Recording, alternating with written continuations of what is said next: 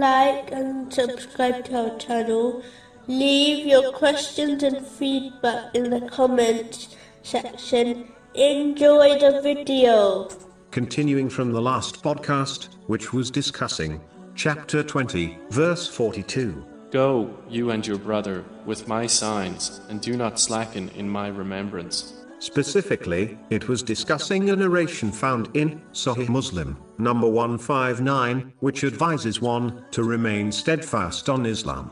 This includes following the path set out by the Holy Quran and the traditions of the Holy Prophet Muhammad, peace and blessings be upon him, and not adopting a path which deviates from this. The one who strives to act on the Holy Quran and the traditions of the Holy Prophet, peace and blessings be upon him, will not need anything else, as this is enough to keep them steadfast on the straight path, which leads to paradise. As people are not perfect, they will undoubtedly make mistakes and commit sins. So being steadfast does not mean one has to be perfect, but it means they must strive to adhere strictly to obedience, and if they commit a sin, to sincerely repent. This has been indicated in chapter 41, verse 6. So take a straight course to him, and seek his forgiveness. This is further supported by a narration found in Imam Malik's Muwatta, Book 2.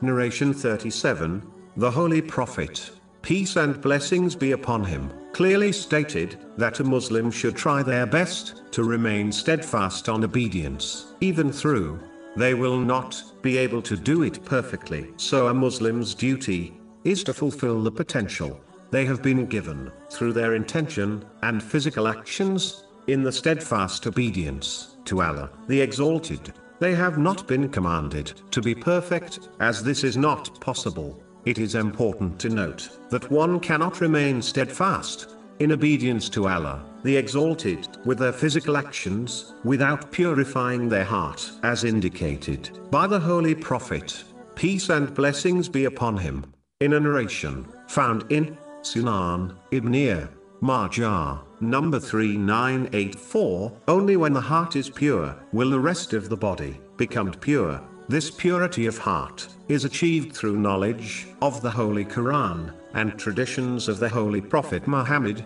peace and blessings be upon him, and acting on it to one's full ability.